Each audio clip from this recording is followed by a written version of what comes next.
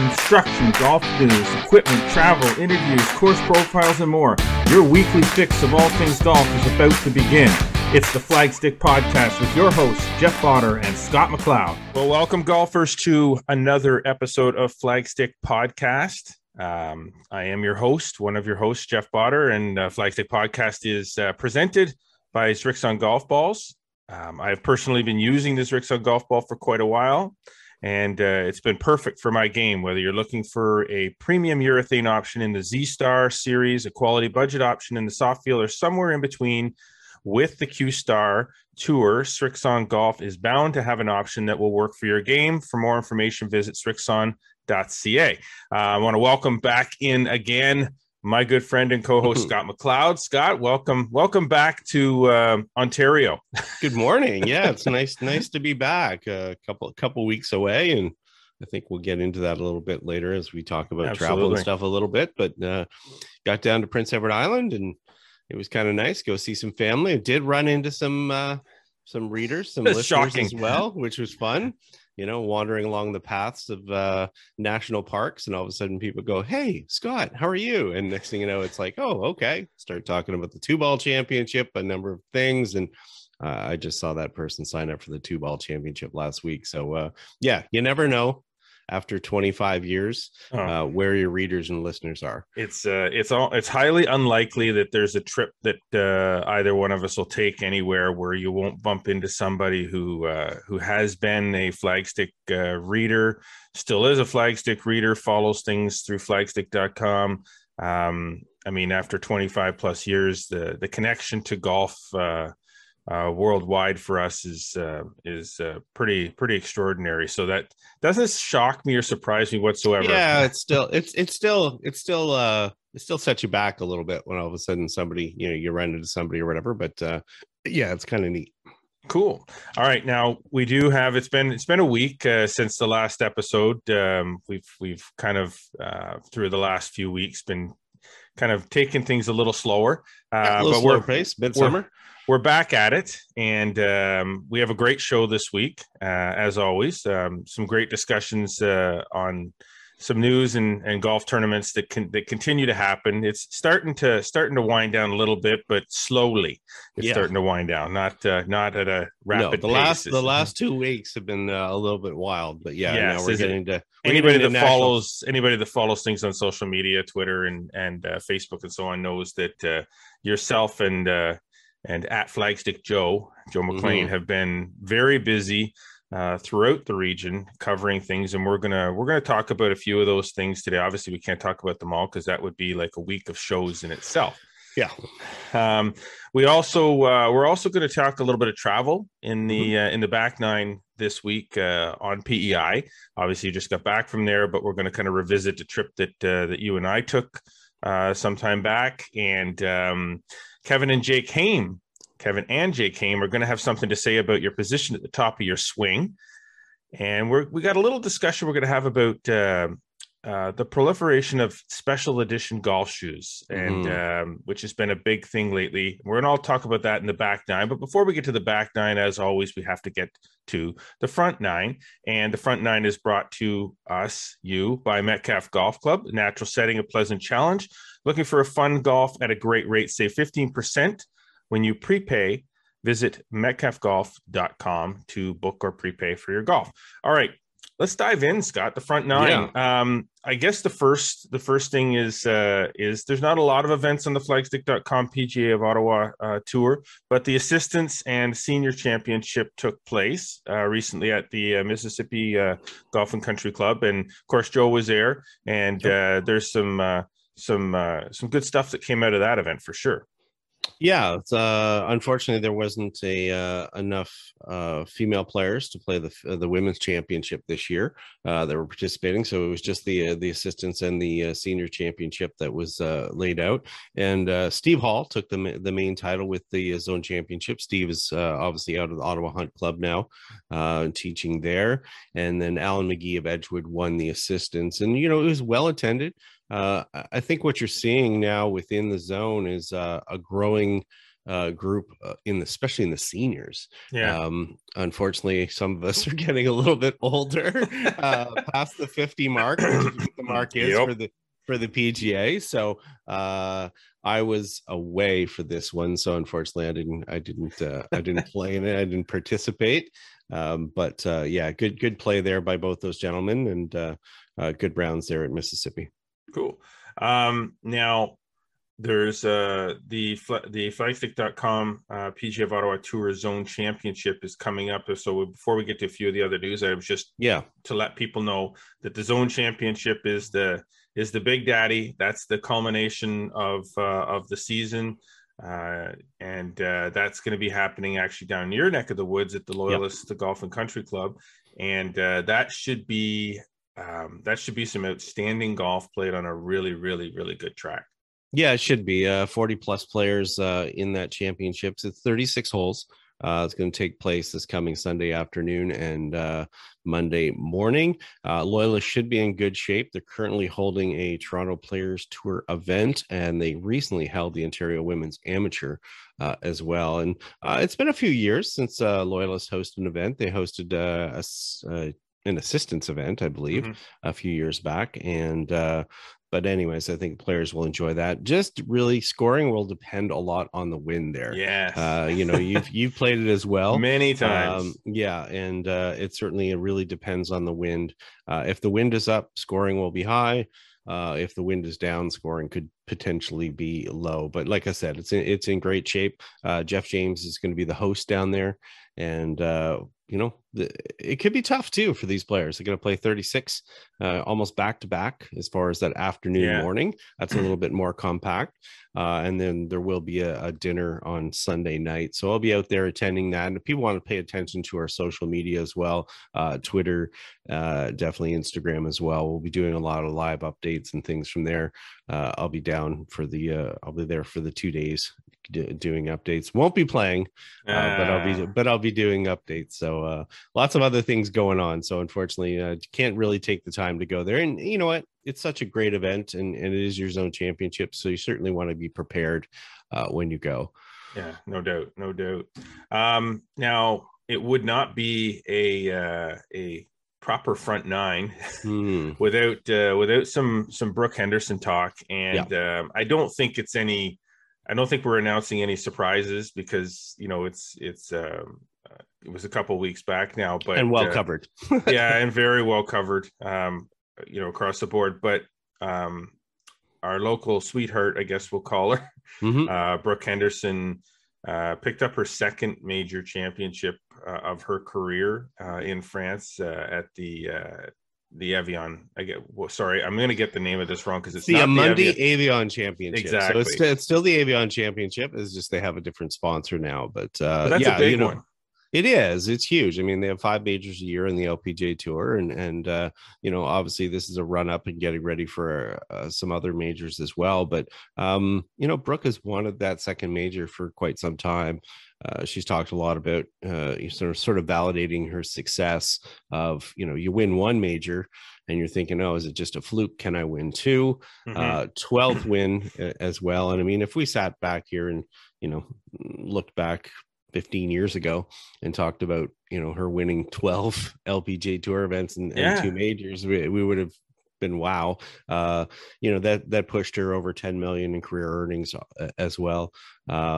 And then she followed up by withdrawing from the Scottish Open to be ready for this week's AIG Women's British Open. Right. Again, it's a priority. It's a priority for her to win majors now. And in talking with her over the last couple of weeks there, she's really putting focus on being rested and being ready when those majors happen and when all the tournaments happen. So so it's kind of neat how she's kind of working her schedule towards peaking each time she's playing. Well, and the thing is too, like from what I know of the Evian Championship, of the majors that they play, that particular one you have to go low. Like that's that is not a golf course where they're getting beat up and they're 1 under, 2 under, 3. It's not an Open Championship or a U.S. Open Championship type golf course. It's a little fairer test of golf. Beautiful golf course, but they generally do go pretty low. So to win that major, it's not in because it's in a field, because it's a major. So you're talking about the best of the best of the best. Right. Yeah. Everybody can go low. So to win that one and to shoot the kind of score that you shoot over the 4 days is pretty extraordinary. And for her too, she had to make a birdie on the last hole, Yeah. To win it by a stroke, which made it that much more dramatic, kind of coming down to the end there. And excuse me. That's my coffee there. Yeah. I'm the one who's not feeling well. I remember that. Oh yeah. But for her to, make that putt at the last and do it in such dramatic a fashion, not having to go to a playoff, was fantastic. And yeah, this is a great preview for not only the Scottish this week, but only weeks away from the CP Women's Open as well, which in her mind is a major. Exactly. Even though it isn't, it is a national championship, and it's one that is very, very important to her. So she doesn't want to overplay going into these majors, but she doesn't want to overplay going into leading up to the CP Women's Open. So that's because that's so important to her, which does bring us to, we are only a month out from the CP Women's Open. Yeah. Less than. And there's, just recently we've got some stuff that we're going to be running on flagstick.com that is coming from the organizers of the CP Women's Open and Golf Canada. So, we know that coverage is starting to ramp up big time, and they've got a lot of plans for that week, and with the coverage and so on and so forth. And of course, we're going to be ramping up what we're doing leading up to that. So what we got going on, Scott? Yeah, we got a full team. I mean, obviously we have some more meetings to flesh out some things of how we're going to do that week, but certainly we'll have a lot of coverage daily from the tournament. You can expect some stuff from a written standpoint, a visual standpoint, maybe some extra podcasts and things during the week as well. Full team there. Obviously you're credentialed, Joe McLean, his wife Paula, who's going to help us with some things as far as from a female perspective and looking at certain things as players.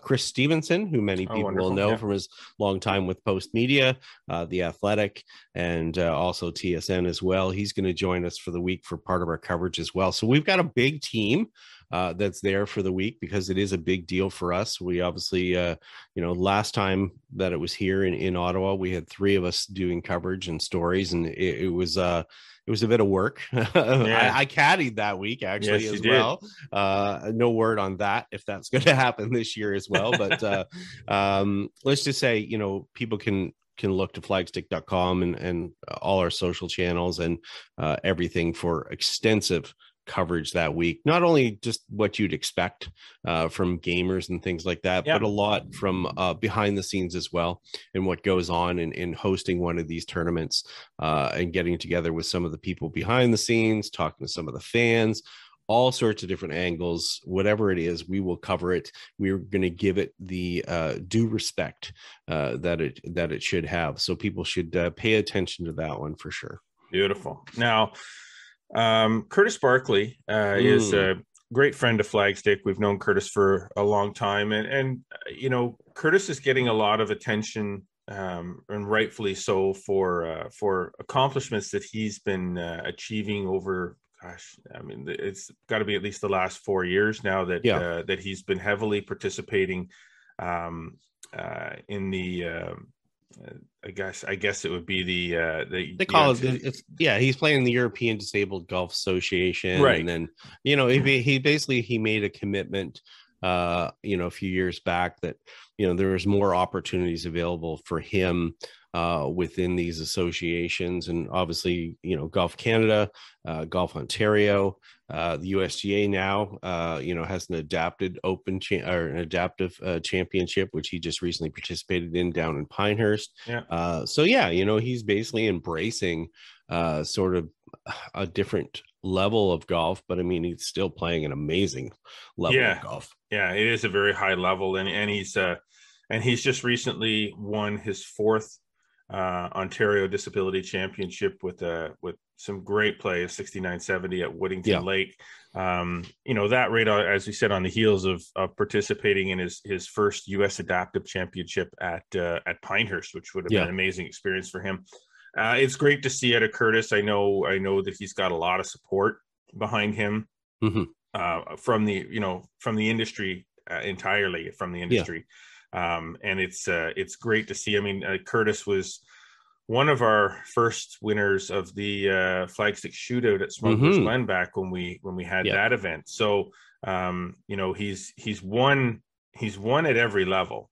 Yeah, he has, for sure. Not just at these this no. I mean, OVJ like, championships, match plays, all sorts of different things, club championships. I mean, this is a guy who, there's nothing but ability here. There's nothing that says disability except for his physical, size and difficulties that he has to deal with. But, it's incredible golf. As you said, 69-70 Woodington Lake. And, I was talking to a caddy 2 days ago, a caddy for another player that played in that championship. And he said, man, just watching him play is just unbelievable. Yeah.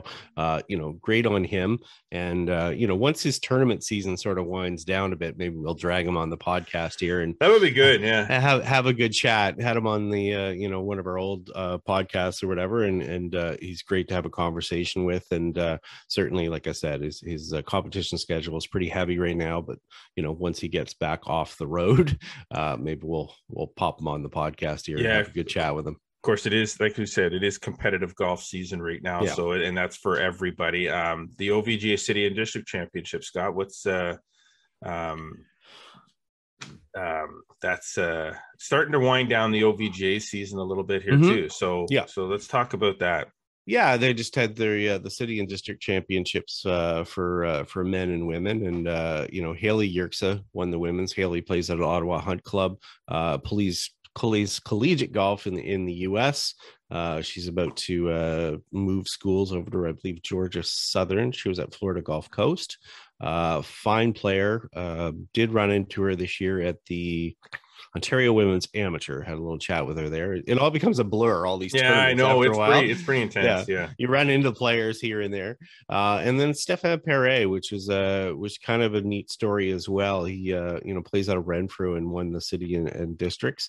And they actually had Renfrew players 1, 2, and tied for 3rd. So that was a big finish by them, showing the strength of that golf course as Valley well. Strong, so, baby. Valley Strong, and they're certainly proud of it. And there's no reason not to be, for sure. Yeah, awesome.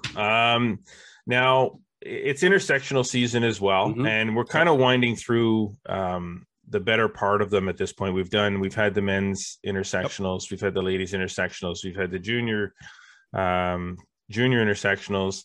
We're getting into in the OVJ's realm, we're getting into the senior men's and senior ladies intersectional soon. But some time ago, the Quinte Kingston region started doing the intersectionals in the same fashion as the OVJ with the they'll kick off the 15th season of their intersectional matches coming up on August the 7th. Yeah, they will, for sure. And just briefly there, Rideau did pick up the title at the OVGA Junior Intersectionals, which was good to see. Unfortunately, I did see one thing that I'm going to mention here, and I don't know if it's going to upset anyone, but there was one team that I saw in there that only had about half their players. And part of the reason it probably only had half the players is because they don't have that many juniors. And I think it may have to do with, policies at golf courses where they're restricting juniors being able to join, especially during the pandemic and stuff like that. So, just note for clubs and stuff like that, this is the future of our game. Yeah. We've said it before on this podcast. So, good on those juniors that played and played well for their club. But, it certainly be nice to see more than 4 sections within the OVJ junior intersectionals. When you compare it to the men's and the women's, there's a lot more in those events. And, in the juniors, there's only 4 sections that are there. And it would certainly be nice to see more teams and more clubs with more juniors representing their clubs. Yeah, I think you're you're right on the money there, Scott, too, with respect to what's happened since the pandemic, because this is, you know, you know, I should preface this by saying I'm not a golf course owner. Mhm. I'm not a golf course manager. So I'm not going to profess to know the dollars and cents component of everything that goes on with everybody's business, nor am I going to profess to tell people how to run their business. If you feel that the bottom line is the most important thing, and maybe coming off some tough seasons and coming off, you know, that it's more important to make sure that the money's going in the bank. And the best way to do that was to fill your membership with as many adult memberships as possible, because there was such a high demand for that. And the $200 and $300 junior membership is not the same as the $15, $16, $18, $2,000 adult membership. I get that. It's a significant amount of more money. But that's short-term gain. And long-term pain, because I guarantee you, and you know, mark my words right here, right now on this podcast, I guarantee you that the industry is continuing to go through a bit of a reset. And I don't think that I'm, you know, I don't think I'm sharing anything that is surprising to anybody in the industry, that the big boom that we had during COVID, where there was just wall-to-wall golfers on golf courses, no tee times available. I can tell you 100% that at courses that were wall-to-wall, I know those tee sheets are open. I know that there's lots of available space to play golf, that in the same time period, July, August, in those 2 seasons of COVID, or the 3 seasons of COVID, those tee times were not available 24 hours out, 48 hours out. You'd have to book 7 days ahead if you were lucky to get a tee time before 6 o'clock at night. So don't tell me for a second that we're not seeing that reset. So what happens when those memberships this year, those memberships that people bought at the end of last year to play this year, those people are starting to do more things this year and not use those memberships the same. Are they going to renew those memberships next year, this fall, or are we going to go back to, you know, 2-for-1s and $25 green fees with cart to fill tee sheets? I mean, is that where we're headed? Because that's where we were. Yeah. So is that where we're going? So the juniors are important. They are important, and I think the biggest thing to take from this for people, and you know, I've talked to a few operators now, you know, in different parts of the country. This is not just in our area, but all over. The thing is, with this sort of happening, a lot of people won't talk to the operators and tell them about this. They'll just move. And we hear it. I hear people coming up to me going, well, I'm leaving that place because of, you know, what their policy and what they've changed. And that's the adult who has their kid there. And, you know, they see other things. It may not be happening to them because their kid, you know, maybe because they're a full member, their kid can still be a junior member, but they're seeing that, you know, shutdown of, you know, treatment of juniors in some places, and they're making a choice themselves to make a move. So, and again, I'm not saying it's universal, but I'm just saying it is happening, and we are hearing about it. So it should be a concern as far as the industry and as far as the business long term. So, well, and the thing is, you know, so much has changed. And I know this is probably a back nine more than the front nine topic, but we don't have a spot in the back nine to talk about this. So so much has changed, you know, from a business perspective, even with ourselves. I've not been hesitant or shy about telling on air to my clients, to my, you know, former clients, how much the last 2 to 3 years, and it continues on into this year, how much that COVID and the whole change in the industry and the way golf courses market has affected us financially, and has affected the way we've had to change the way we do, you know, run our business. All I got to say is, and then we want to talk about the Canadian juniors for a few minutes before we take a break, but all I have to say about, and honestly, any previous marketing partners of ours that have been out there, all I have to say about the type of marketing that you do now, that you don't support what we do with Flagstick, is that Facebook and Twitter as companies don't cover your events. That's right. Yep. We do. Yeah. And we can't do that and sustain that as a model if everybody continues to look at social media marketing, Google ads, Facebook ads, Twitter ads, Instagram ads, and look at those things as their primary source of marketing because it's cheap. Yeah. And can be cheap and reaches as big an audience as you think it might reach. You'd be surprised how many people you actually do reach, but with engagements. But that's all I'm saying is there's more to what we do here, right, than just provide a marketing medium. That's part of it.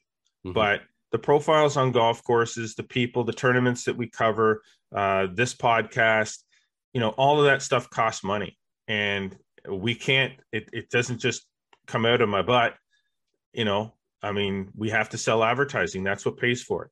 Yeah. So what's that model look like down the road? Who knows? I mean, it just continues to be one struggle after another. And I mean, you mentioned it as far as the Canadian Junior Girls Championship in the Marshes. We were the only media outlet on site for that tournament. A national championship happening here in Ottawa. Yeah. And we were there not only for the final day, each day. Yeah. But they'll all be coverage at the CP Women's Open. I don't even know about that. Well, maybe not. But that said, even the ones that are there. So just understand for, as far as community, sharing what happens in community, sharing things about every golf course, not just golf courses that are hosting national championships and are in the spotlight and ones that people always know about. Yeah, we're the ones dropping into all the other places and providing the news and the coverage. And you just have to look at our Twitter feed.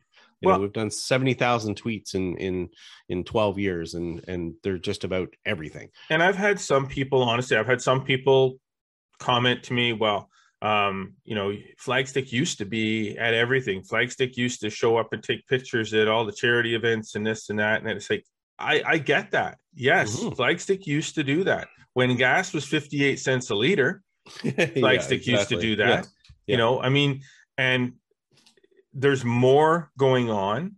Everything costs more money. We simply can't. Remember in 1996 when I started the magazine, I was the only one covering events.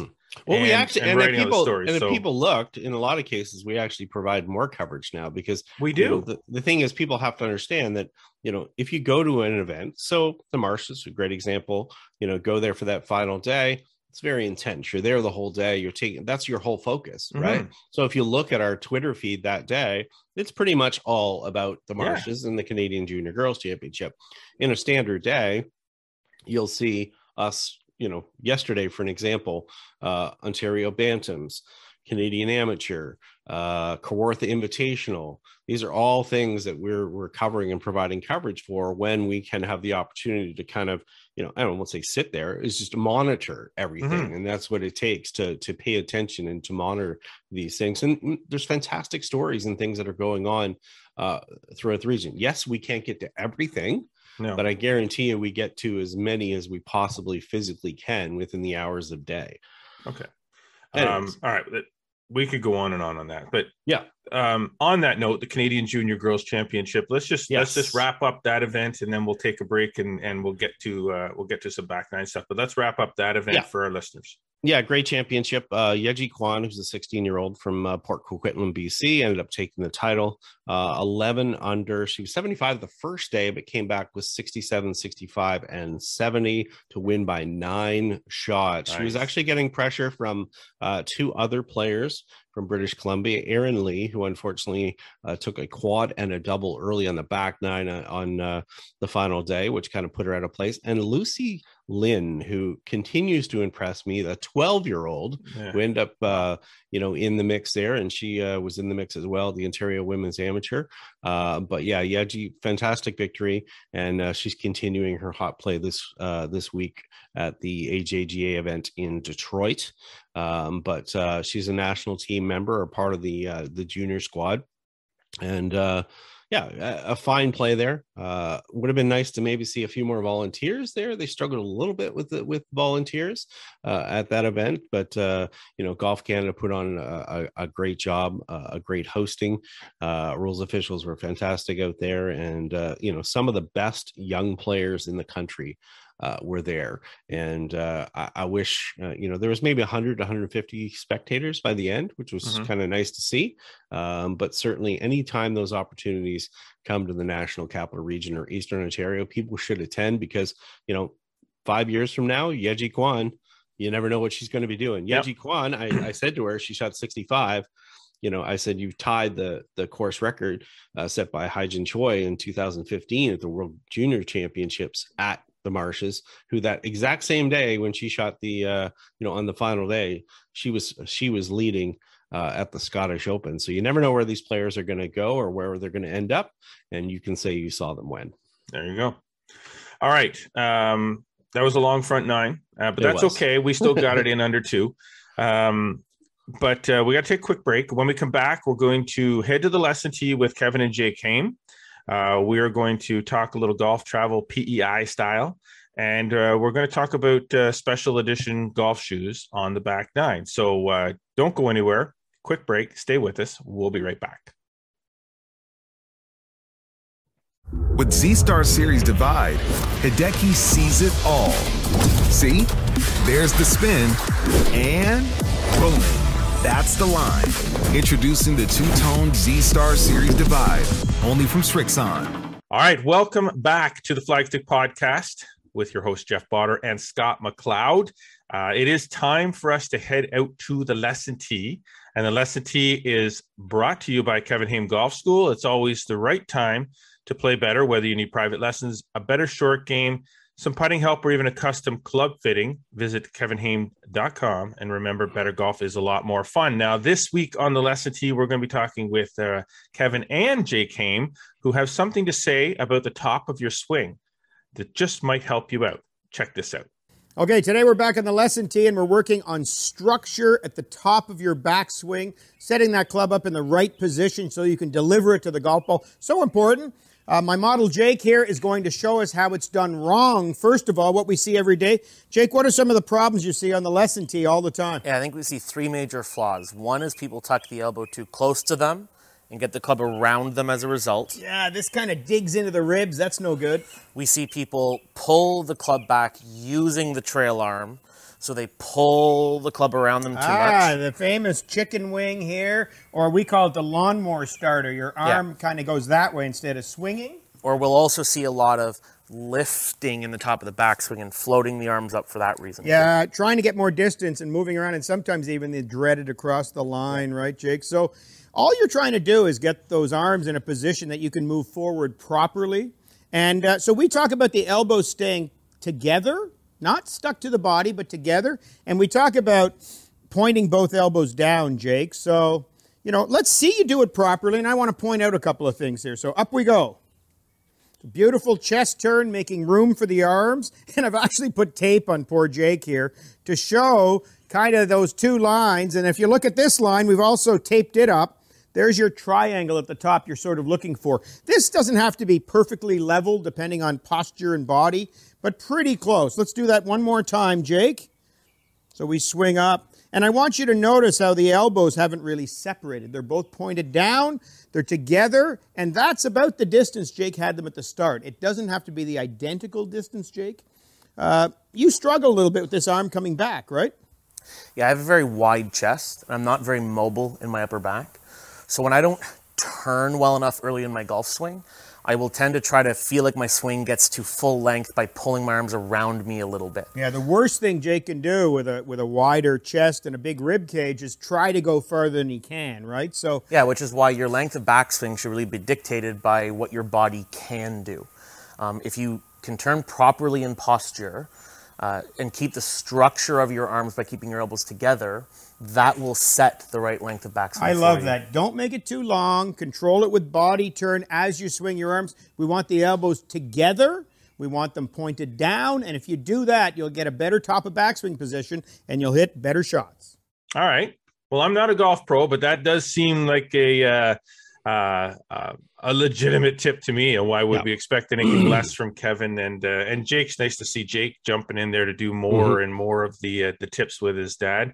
We see in the old days, you saw a lot of unique golf swings on the tour. The Lee Trevinos and Jim Furyk's, even not that old, but unique top of position, backswing positions into. But generally speaking, where it is up there, if it's in a good spot up there, then that's going to initiate the proper movement coming down into through the hitting area. I'm not a golf pro, you are, so I'll let you speak to that part. I'm an observer and a good golfer, maybe. Yeah, we do still see a lot of variations that happen, but within a certain frame, let's just say. So really what they're talking about there is, the one thing as golf pros, we always talk about fixing a lot of backswings.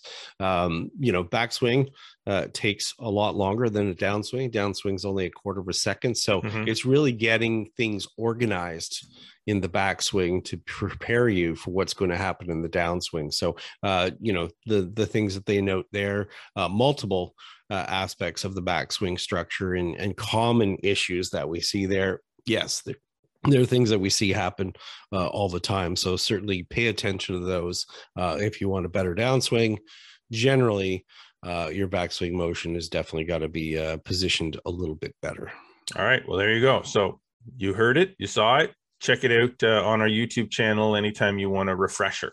There's a lot of good golf tips up there from Kevin that have appeared here on the Lesson T on the Flagstick podcast.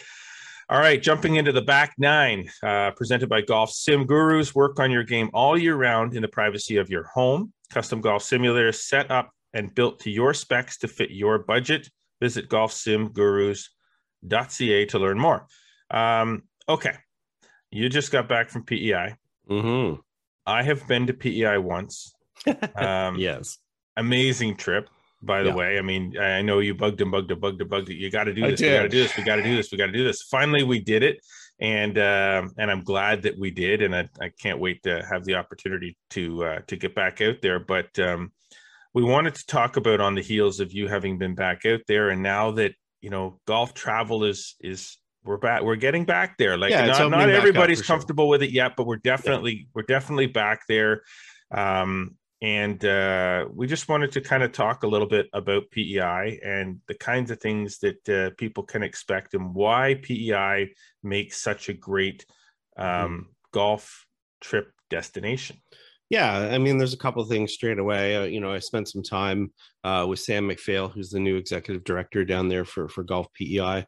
Mark McLean, who was the longtime executive director, a good friend of ours, is now switched over to working in politics. He's now actually the Minister of Finance for Prince Edward Island, which is amazing. Yeah, it is wild to think about that, but he was an MLA and then became that. But just in having discussions with Sam and talking about people going back and getting involved with trips there's a couple of things that really stand out. One, it's picturesque. You want a place that's pretty to go to. You want to go to a place that feels comfortable, that feels welcoming. People feel welcomed when they go to PEI, and you can attest to that, and you can 100%. Comment on that as well, as far as how you felt when you went there for the first time. I'm biased because I've been there so often, but the other thing is quality golf courses. They have a decent quality level of golf courses. They're close together. They're not far apart. So you don't have to go driving 4 hours. Right. You have to wake up and go, hey guys, or girls, we've got a 4-hour trip today to get to our next course. That's not necessarily the case. They're really good at organizing things at Golf PEI as well. So, if you call them up and want to arrange a package, arrange a quote, they're very good at doing that. And the neat part for them is it's the people that are organizing and handling those calls not only know about the golf courses, they also know about the experiences that are around them. And as we know, when we're going on trips, it's not just the golf courses. It's the dining, it's the accommodations, Big it's time. all the other extracurricular things that you can go to, and they know about those. So, the key thing I always say, and we get tons of DMs every year of people going, I'm going to Prince Edward Island, what should I look for? And I actually have some pretty much standard FAQs that I have for people or whatever. But first thing I say is, what do you want to do besides golf? Or what's the level of golfer as well? That's the one thing. They have golf courses that would suit the variety of players as well. For you, what was your impression and experience? Because that's what always intrigues me, is kind of, what are people's impressions when they get there for the first time? And it feels like I'm some old man when I'm on the island and I see people and they're a tourist. And believe me, I ran into a lot of them, this time. And, I'll say, oh, what brings you here? Why are you here? What did you like? What's your experience like? What are you enjoying? What was it for you that was interesting or stood out more than anything? The steak and lobster at your mom's place. That was certainly the initial highlight. For me, I guess it may sound a little cliche, but it really wasn't any one thing. I think it was that when we were there, we experienced city life. Mm-hmm. So, we walked around, through the downtown core of Charlottetown. Yeah. And people should realize we're talking about city life here.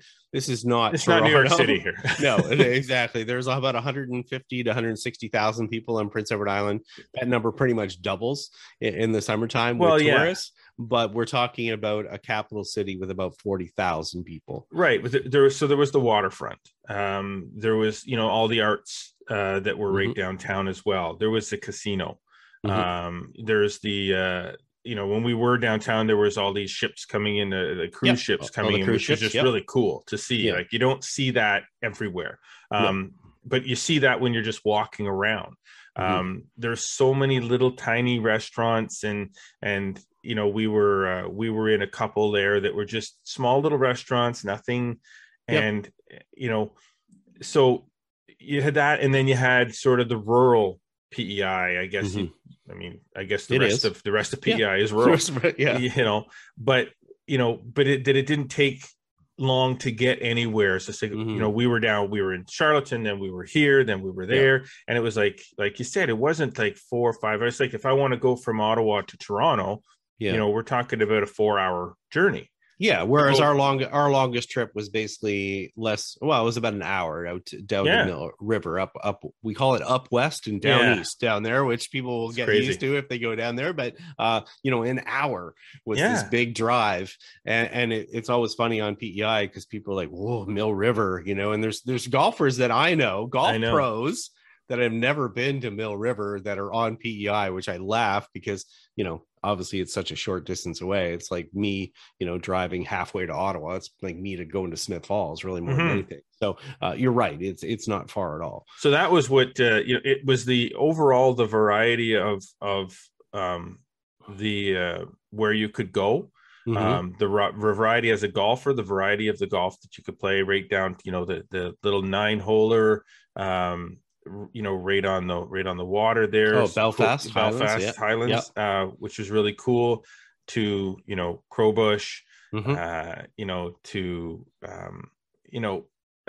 Green Gables, like all of that kind of stuff. Just the variety of everything was what in one spot, just in that one spot. I know you go to like a big city, and you're going to get variety of golf and you're going to get variety of entertainment and hotels and things like that, but it's not the same kind of pace. Right. I guess that's the other thing. That is actually a key. That's a key word right there. I mean, you obviously living in the National Capital Region, a lot of our listeners are in National Capital Region, Toronto, and so forth. The pace of life is fast. Yeah. And in PEI, while, they do have a lot of modern amenities now, for sure. But the pace of life is slightly different. It's sort of we'll call it a rubber time as far as things are a little bit more casual, and, I won't say it's like going back in time, but it has that feel a little bit, which I think a lot of people are attracted to. It kind of rekindles their youth maybe a little bit. Well, it is an island, right? So it is, it's kind of, I mean, isn't that sort of what island life is supposed to be? You're supposed to get off the mainland, go to the island, kick back, relax, just do whatever. You know, I mean, you got the beaches out there.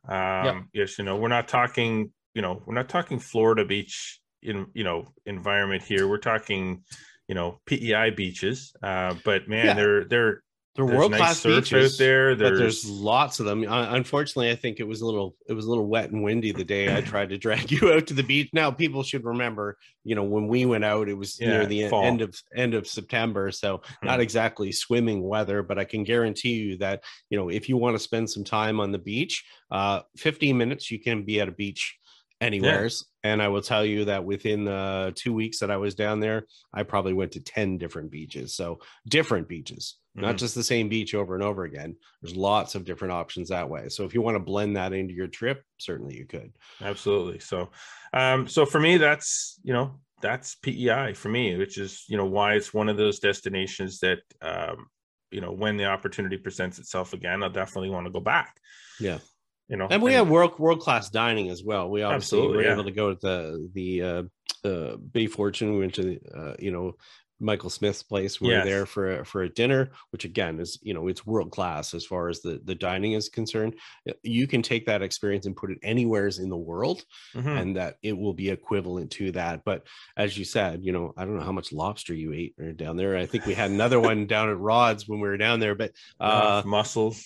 Yeah, mussels, everything, coffee that was not coffee, but anyways, that's another story. Yes. But we'll just say in general, there's a lot there to attract different people as far as a destination. There's a lot of variety, and I think that's what appeals to a lot of people. It appeals from just a general straight out tourism standpoint. That people want to go because there is so much to it. It's just there's an extra bonus that there's golf courses kind of blended in and there. And I know we didn't get into a lot of specific courses, but you mentioned Crowbush, Belfast, Dunderave, Brunel, Mill River, Green Gables, Eagles Glen. There's a lot of variety that's there. We can get into more details if people want to reach out if they have any more questions. Oh, absolutely. And certainly, as travel opens up here more, we'll probably have some more discussions on the podcast about travel. Yes, we will.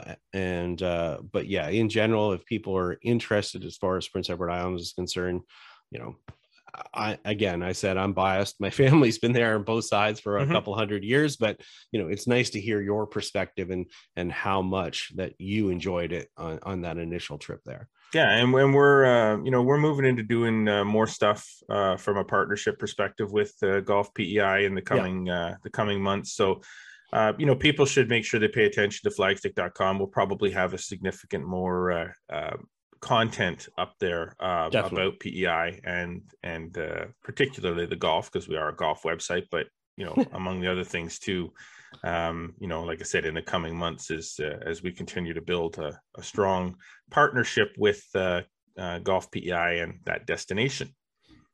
So there you go. And feel free to reach out to either Scott or I if you want any more information about PEI or golf and PEI, because if I can't answer it, I know that Scott will be able to. So find us online, check us out. Yeah, if you need ice cream in PEI, I can tell you about every dairy bar on Prince Edward Island. I guarantee you that. Yes, he's not lying. It's scary. It's ridiculous to say. It was like me having my own personal tour guide, because I didn't necessarily need anybody from Golf PEI to go around with me and tell me where to go and what to look at. Scott was my own personal tour guide for the week that we were out there. So maybe he's for hire. Who knows? Who knows? You never know. We've talked about some trips before for Flagstick. So, yes. And maybe sometime we'll get into doing more destination type avenues for Flagstick and flagstick.com. Anyway, I digress. Moving on. We want to get to talking a little product. So let's dive into our product watch presented by Greensmere Golf and Country Club. Save 40% on all-day green fees with FlexPass for only $425 plus tax. Visit greensmere.com for more information. Now, this was an interesting topic, Scott, that we that you kind of put out here to discuss, because Yeah. I guess it's not your run-of-the-mill product discussion, but we wanted to talk about the proliferation of special edition golf shoes. So before we dive into that, why don't you just explain to our audience what you mean by that, and what it is that we're going to talk about here. Yeah, if people look at the shoe industry in general, what they'll notice a lot is that manufacturers of shoes are obviously doing some different things to appeal to customers. So they're collaborating with other companies, other brands. They're also doing special edition shoes around specific events. So we see that in all sorts of different sports and aspects, and that has come over to golf. So what's happened is that, you may have your standard golf shoes that are available for sale each year, but you'll see that there are limited edition options that tend to be available or tend to pop up. And we're seeing more and more of that in the golf business. So I guess part of it is not so much of just laying out, what are the particular products, but, what's the involvement with the brands? How much has it grown? What are our thoughts on it of what it does and what's the impact as far as the golf industry, and maybe some of the neat things that we do see within it. Well, what's interesting is it's an interesting topic too, because, you see this in other sporting circles as well. So you see it, so some special shoes in the Olympics with track and field. You see it in soccer with at the professional soccer level. You see it in hockey, particularly with world championship events. You see the Canadian flags on some of the skates and the American flags and things like that. So you see that customization in other sports, and of course you've seen it in golf. I guess I'm not going to say the first sort of visual of customizing your golf shoes was the MyJoys, but that was sort of one of the first that the consumer could pick and choose multiple components of a golf shoe. And have them made, whether they I want this type of shoe with this color saddle and this wingtip and this embroidered logo, or my name on it. I actually myself have two pairs of MyJoys that have my name and some initials on them. One that we did through a contest years and years ago, where we had people customize a pair of shoes for me. Say, hey, what do you think my shoes should look like? And we picked which ones we thought were the best, and we made a pair for them and a pair for me, kind of thing. And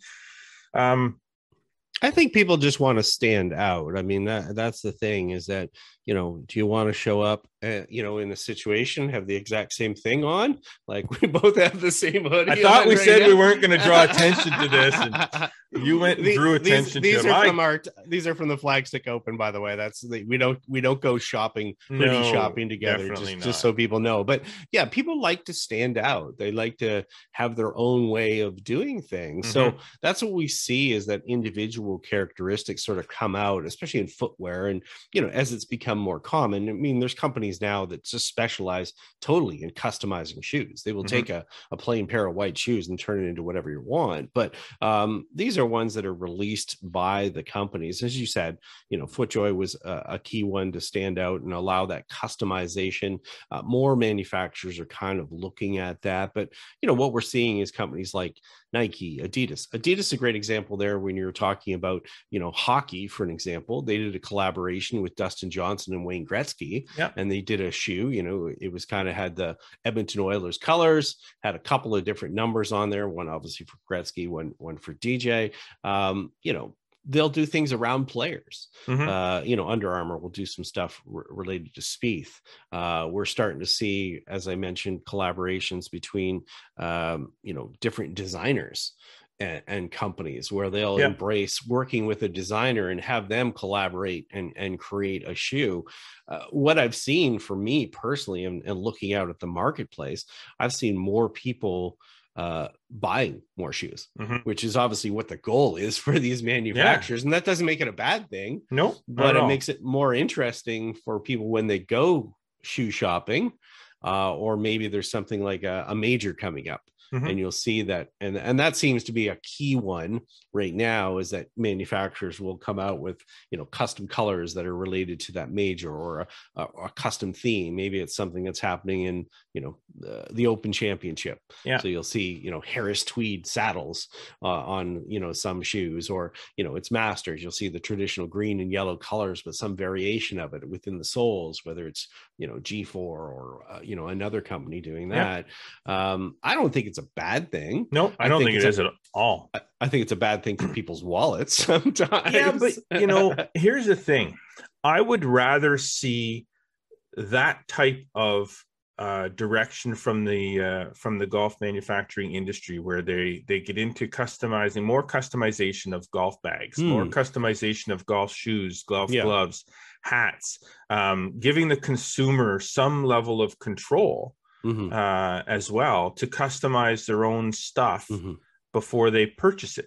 Well, especially if they're putting that much investment in it. And you know, we certainly have seen that in like golf shafts, for an example. I know it's difficult right now because of supply chain issues and more than anything, but you're right. As far as people wanting to stand out, certainly, you know, if they are making that investment in those products, and we're not saying these things are cheap, you know, that's a much cooler way to engage consumers. Yeah, exactly. Like spend $300 or $400 on a pair of shoes. And I mean, I'm not saying don't buy a new driver, buy a new wedge or whatever. That's not what I'm saying. What I'm saying is that, you know, buy a new driver if you want to buy a new driver. But the shoes that you wear, buy a quality pair of golf shoes that are unique to you, that you're gonna wear those for a long time, and they're important to your feet as it is. You know, put the investment into that, and that's the kind of thing that you can repeat buying that year after year. You can buy another new pair of shoes next year. You can buy a new driver. You can buy another new driver next year too. But is it going to be that much better than the one you bought the year before? Well, and the thing is too, and the thing is too, for golf shoes, is they're more fashion related. You know, there's some performance benefits to it, but they're more fashion related than, say, a driver is, which person, you know, people will obviously customize, you know, drivers. There's programs within companies that, you know, they can have custom colored heads and obviously choose different shafts and stuff like that, but they're likely not to buy that as much from a fashion perspective. Absolutely. I have, sitting over here on the other side of my studio office here, I have a rack. There's 16 pairs of golf shoes in that rack. Is that it? Right now, yeah. That fit. Of the 16 pairs of golf shoes in that rack, there are no 2 pairs of golf shoes that have the same pattern or color scheme to it. There's all black ones, there's all white ones, there's white saddles, there's brown saddles, there's green ones, green and white ones, there's black and red ones, there's you know, and it depends. When I do have my go-to pair of shoes that are very comfortable, that I wear more often, that go with everything. But then if I happen to put on, you know, a khaki colored pair of shorts and a dark green golf shirt to go out and play, well, I've got my cool green and tan golf shoes that are customized here that I'd wear with that. But I wouldn't put those on if I was wearing black and red. Sure. Yeah. You know, so it's just, you know, and not everybody's fashion conscious when they go out to play. Some people just slap on whatever they feel like and go play, because it's not a visual thing for a lot of people. The golf is golf. It's not a fashion show, but for a lot of people, you know, looking good when you go to the golf course is important. Yeah. Well, it's just it's part of it, and I think it's a nice progressive way that the game has evolved to provide those options for people and to make it personal. Now, I have one question kind of out of this. Would you prefer to buy a special edition, you know, revolving one of the majors or around a specific player, or would you prefer to customize your own through a program with a company where you could just do whatever you wanted? I'd rather customize my own. Okay. You know, I mean, that's actually a decent poll. I should actually put that one. Yeah, it is. I think there's probably some people that would prefer the prior, but yeah, for sure. Yeah, I guess it depends. I guess too, it would depend on the special edition. If they were a special edition for a major and they were a cool looking shoe, then I might say, hey, God, I gotta have me that. Yeah. But I haven't seen the one thing I haven't seen in the golf shoe business as much as I've had seen in the shoe business is that, there's not as much of a secondary market, which is what we see in the shoe business. There is some. I will definitely say it. I will tell you right now that shoes like the Nike Air Jordan golf shoes, a special edition, if you go back to the Chicago ones, they're reselling for close to $2,000 plus right now. But we certainly haven't seen the resale market as much. People are sort of, they make use of them more than anything. But that would be interesting as well to see how that evolves. We are certainly seeing there is some of that's out there, and it would be interesting to see how that progresses, and if manufacturers are starting to do that, because you got to remember too, from a marketing standpoint, that actually helps the manufacturers in some ways, because people will, there's an excitement over a special edition shoe. And if, there's a resale secondary market, there's more people, that are fervent about, getting a hold of those shoes. And that does help a little bit of the marketing. So interesting aspects of it. Some things that maybe, maybe some people weren't even aware of. I have people that, don't even know about custom shoes or major additions or things like that. But we just sort of wanted to bring that to light today. And thus we have. There we go. Thus we have. Awesome show. Before we get out of here, I just want to remind everybody that we are still doing the YouTube subscriber contest. So what you need to do if you want to win is you need to head over to our Flagstick channel on YouTube. You need to subscribe to the channel and pick any video you like to watch, and leave a comment on that video. And the comment needs to be, I want to win free stuff, or something like that. We have seen some variations, and that's fine. And with that, you'll have your chance to win a Cleveland Zipcore wedge, a Cleveland Frontline putter, or a dozen Srixon golf balls. So one of the three things will be available, and we're going to be closing that contest out probably maybe after this week's show. We'll see. We might extend it one more week, but so get on over to the Flagstick channel, flagstick.com. You can click on the link there too.